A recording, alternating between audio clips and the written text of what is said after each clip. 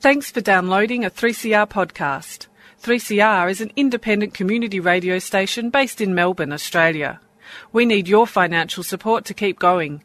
Go to www.3cr.org.au for more information and to donate online.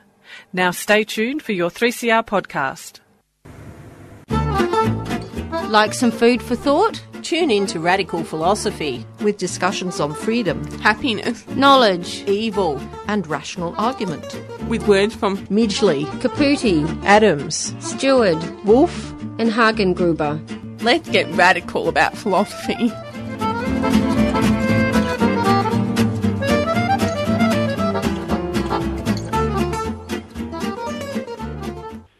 And thanks very much for tuning in to Radical Philosophy. I'm your host, Beth Matthews. Today on the program, I'm going to be speaking with Dr. Libomira Radulska about addiction and weakness of will. Welcome to the program. Thank you very much for inviting me, Beth. I'm very pleased to be with you and your listeners. And yes, could you give us a little bit of background information about yourself? Yes, of course. So my first encounters with philosophy happened quite early on, when I was still at high school. The program of study we had there centered on classical civilizations and languages, and as part of the endeavor to make us better understand how the ancient Greeks and Romans saw themselves and the world they inhabited, we read some philosophy in the original. I was fascinated by Plato's early dialogues, where Socrates successfully challenges the received ideas of his day about what courage, justice, or piety is, even though these challenges met with a great deal of animosity. Later on, as a philosophy undergraduate at the University of Sofia, my interest in ancient philosophy was complemented by growing enthusiasm for analytic ethics and philosophy of mind, which became the core of my research from graduate school on. Historically speaking, that might seem quite a leap. We are talking about questions and debates separated by more than 2,000 years, and yet there is quite clearly a shared ground, that of being part of recognizably the same intellectual practice. So ancient philosophers, and in particular Aristotle, remained present in my work to this day, but as interlocutors rather than subjects of scholarly interpretation. This kind of dialogue forms the bedrock of analytic Aristotelianism, the methodology I developed and employed in later works, including my 2013 book on addiction and weakness of will. But it was already there, in a budding form, in my PhD project on Aristotle and the moral philosophy of today, which I completed at the École des Hautes Études en Sciences Sociales in Paris, and was later published under the title L'actualité d'Aristotle Moral in French. So in this work, I address the central issue in analytic ethics and philosophy of mind, that is, how to reconcile two compelling yet seemingly contrasting views on moral judgment, as a piece of knowledge about what is right or good on the one hand, and on the other, as an expression of personal commitment to do what we deem to be right or good. The solution I put forward built on resources from Aristotle's work, especially the concept of practical knowledge, where asserting what the case is and commitment to action go hand in hand. After completing my PhD, I joined the academic community of Cambridge University, first as a research fellow at Clare Hall. I was then member of the Cambridge Faculty of Philosophy until 2013, when I took up my current position at the University of Kent in Canterbury.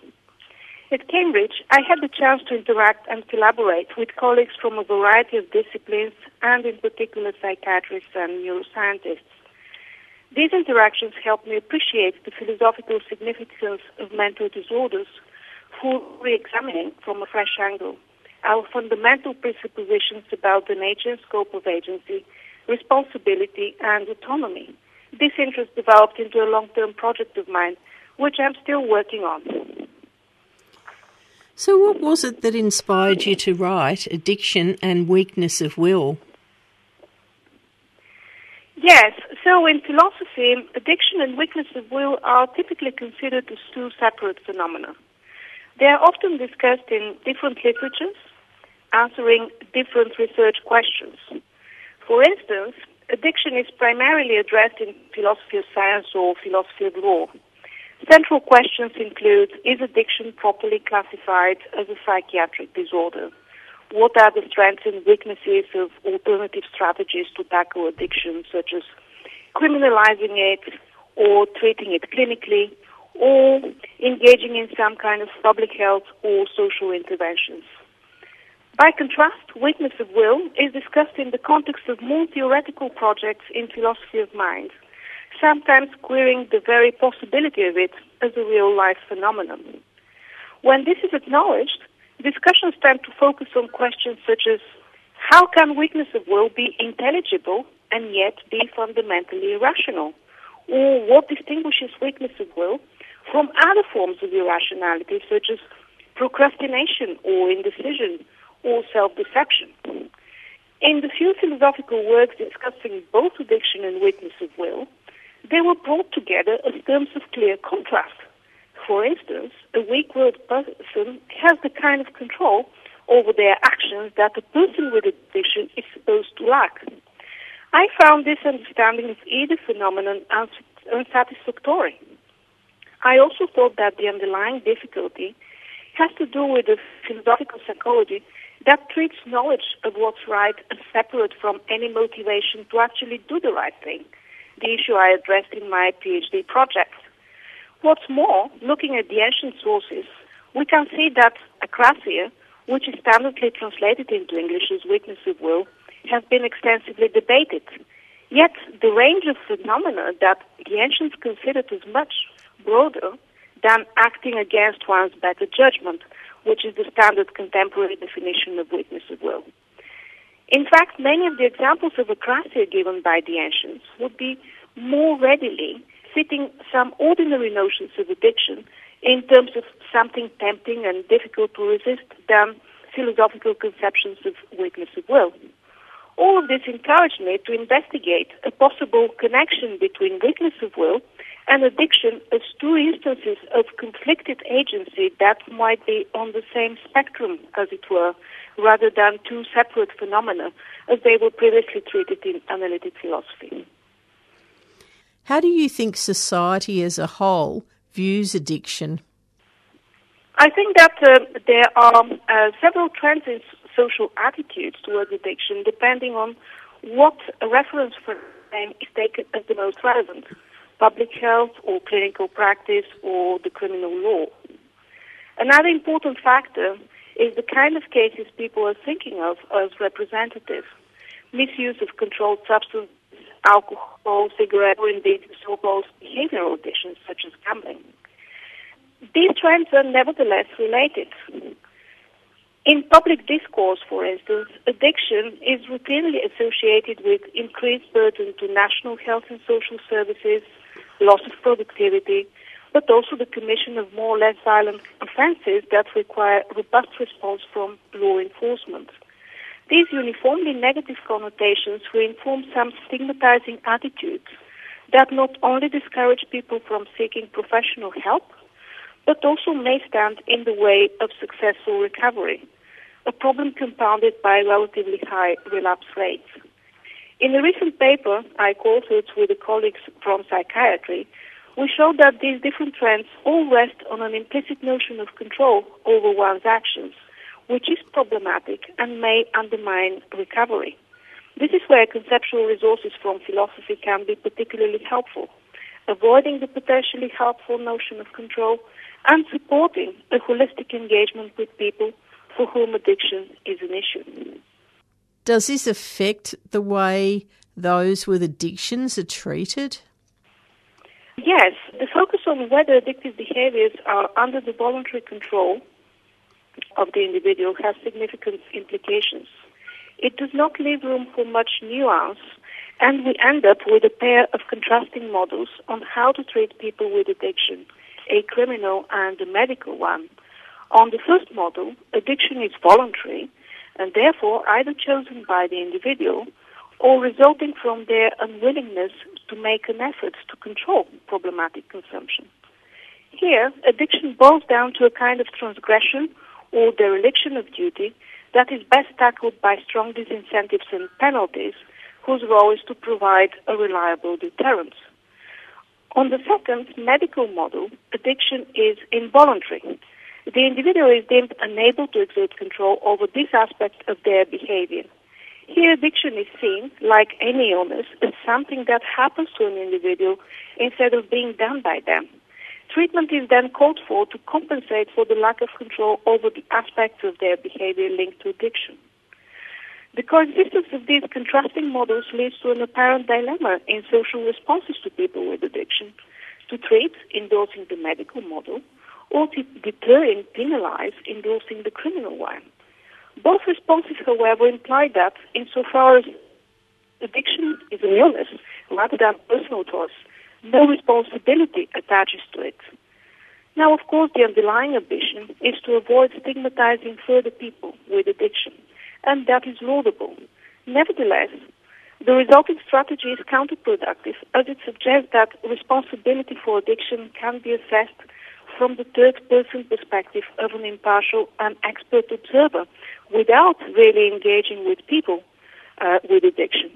And in so doing, it inadvertently underwrites the objectifying attitudes towards vulnerable people that it is meant to avoid. So neither model is satisfactory. Criminalizing leads to unqualified blame, and over-medicalizing leads to inadvertent extremes, to inadvertent objectification. Both marginalize and stigmatize further people with addiction. These extremes can be avoided by a more holistic approach to the agency of people with addiction, steering away from unhelpful questions about whether their addiction is or isn't under their voluntary control. Could you explain about the paradoxes faced by current thinking about addiction and weakness of will? Sure. So these paradoxes stem from oscillating between the two contrasting models of addiction I just sketched. This is not to say that neither law nor medicine have anything to contribute to a holistic approach to addiction. On the contrary, they are very important lessons that we should integrate from both. The issue instead is that the binary notion of voluntary control that both models imply has the perverse effect of undermining further the agency of people with addiction. This becomes clear if we take on board the idea of addictive conduct as essentially conflicted, to the point of being necessarily less than successful on its own term, as I argued in my book. The criminal model misinterprets addiction by turning it into a kind of objectionable or misguided achievement. That is what the person with addiction has chosen to do and ultimately to become. The medical model also misinterprets addiction by shifting it altogether outside the scope of personal agency. It is just something a person has been unlucky enough to develop. Could you explain about addiction and voluntary control? Sure. I believe that the focus on voluntary control in understanding addiction can be unhelpful. This is not because the notion is unimportant. It tells us something significant about a particular class of actions that look like self-contained events taking place at a specific moment in time. Many everyday actions are of this kind: making a cup of tea, getting to work, having a party. Yet, when we start thinking that all meaningful actions have that structure, we are led astray. We end up either dismissing or distorting any activity which does not fit this model, that of action as production. It prioritizes clear-cut outcomes, the bringing about of well-defined effects at a particular time. Of course, production is a core dimension of agency. However, it does not tell us the whole story. For instance, it leaves out long-term projects where actions are best understood in terms of continuous processes rather than series of events. Examples include writing a novel, studying toward a degree, or caring for a relative. With respect to these, voluntary control does not seem to be a defining feature. Instead, a kind of commitment along the lines of what I termed assertion describes better the sort of involvement that allows us to identify what's going on as the exercise of personal agency rather than sequence of loosely related events. Interpreting all actions as productions can be particularly problematic in the context of addiction. For instance, it could make the occurrence of relapses salient at the expense of the underlying process of recovery, where getting clean time and again should be encouraged. What part does rational judgment play in addiction? Like voluntary control, rational judgment may not be the best way to address addictive behaviors. In fact, these terms are sometimes used interchangeably in the literature. In such cases, the assumption is that rational judgment obviously speaks against addiction as it is harmful. So if a person with addiction can make judgment, they should also be able to abstain from problem behavior. Alternatively, they're either irrational or not understanding what they are doing, or unable to control relevant behaviors. But a closer look at the phenomenology of addiction, as revealed both by first-person memoirs as well as specialist reports, paints a very different picture. There is, of course, room for clear-eyed judgment and rational planning, but also for dismay at one's own going back to disavowed patterns of behavior. Overemphasizing either side, deliberateness or wanting intelligibility, fails to do justice to the kind of conflicted agency that makes for addiction. What is the significance of control and intention for responsible action? So in recent years, there has been a lot of exciting work done on responsibility.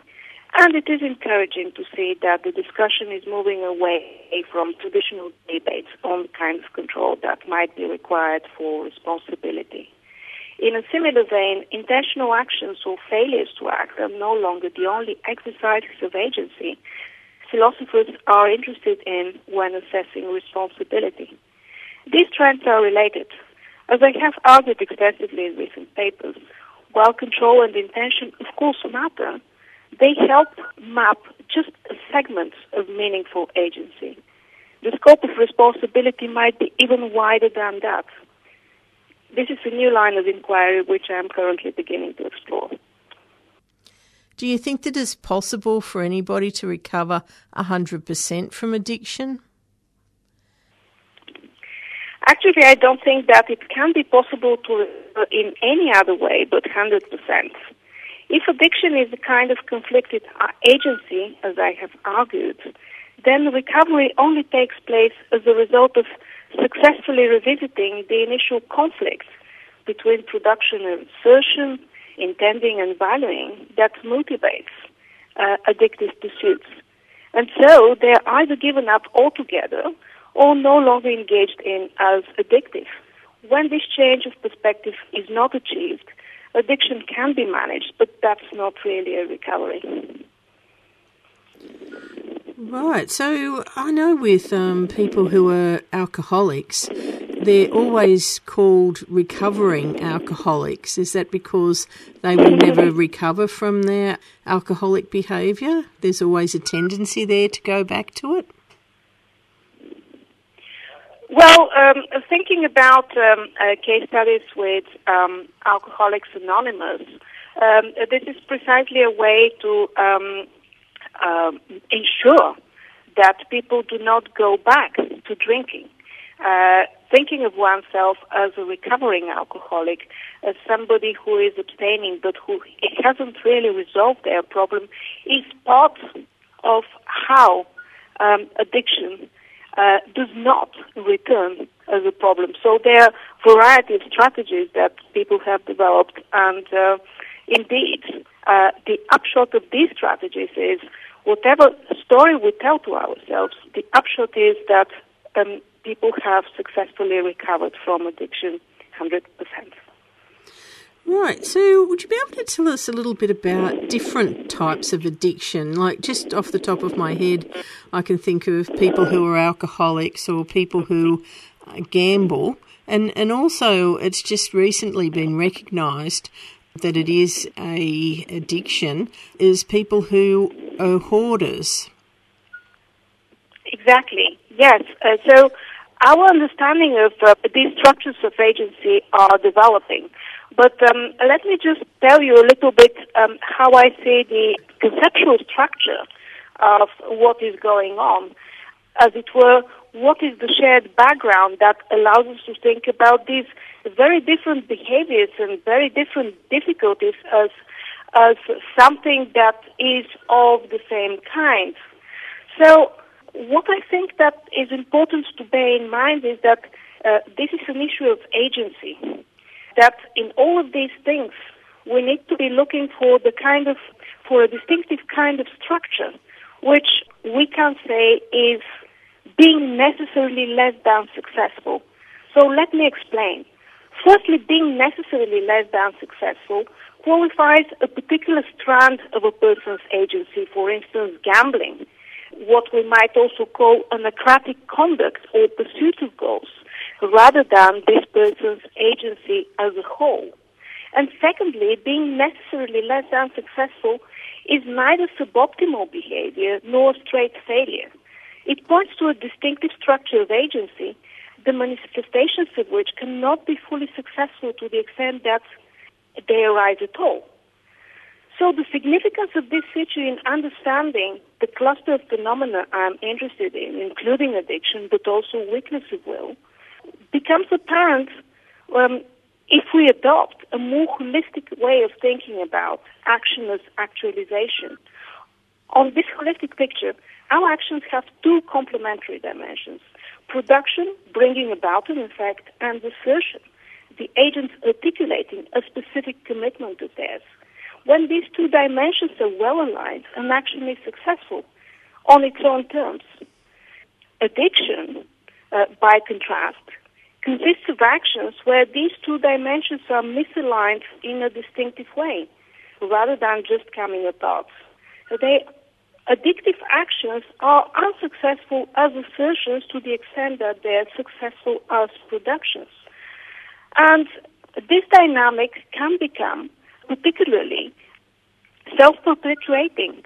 There is something recalcitrant and frustrating as a result of not addressing the initial kind of conflicts that makes it for this perseverance, really, of the wrong kind. So, in a way, the way to recovery and dealing with those very different cases who are also experienced very differently, some of them are more destructive than others, the way of addressing them is really going back to the root of the problem and seeing what is at the heart of this conflicted agency that keeps expressing itself either in gambling or in problem drinking or in other kind of pursuits of which people feel very often quite alienated. Yes, the people that I've sort of known that have become hoarders or have other type of addictive behaviour have suffered quite traumatic childhood experiences, so I suppose that'd be fairly common, wouldn't it? Yes, and this is why I am a proponent of a holistic approach where we are not trying to deal with a particular issue, as it were, isolating it as being the problem or the illness or a specific trend that somehow has to be tackled. Rather, it is engaging with a person who experiences this behavior of their own as problematic and as difficult, and supporting them in resolving the situation on their own terms. Quite often, it seems to me when we look at the case studies and when I have discussed with clinicians, the difficulty is that there isn't a common language between those who are trying to help and those who find themselves immediately tackling the problem as being their own, as something that is coming from their own agency, from their own experience. Yes, that's a really good point. Is there anything else you'd like to add that we haven't already discussed? Perhaps just to highlight an online resource that I have found particularly helpful and might be of interest to other people who work at the intersection of philosophy and clinical practice. It is the website hosted by the International Network for Philosophy and Psychiatry, INTP, at intponline.com. And also, do you have any future study plans within this field?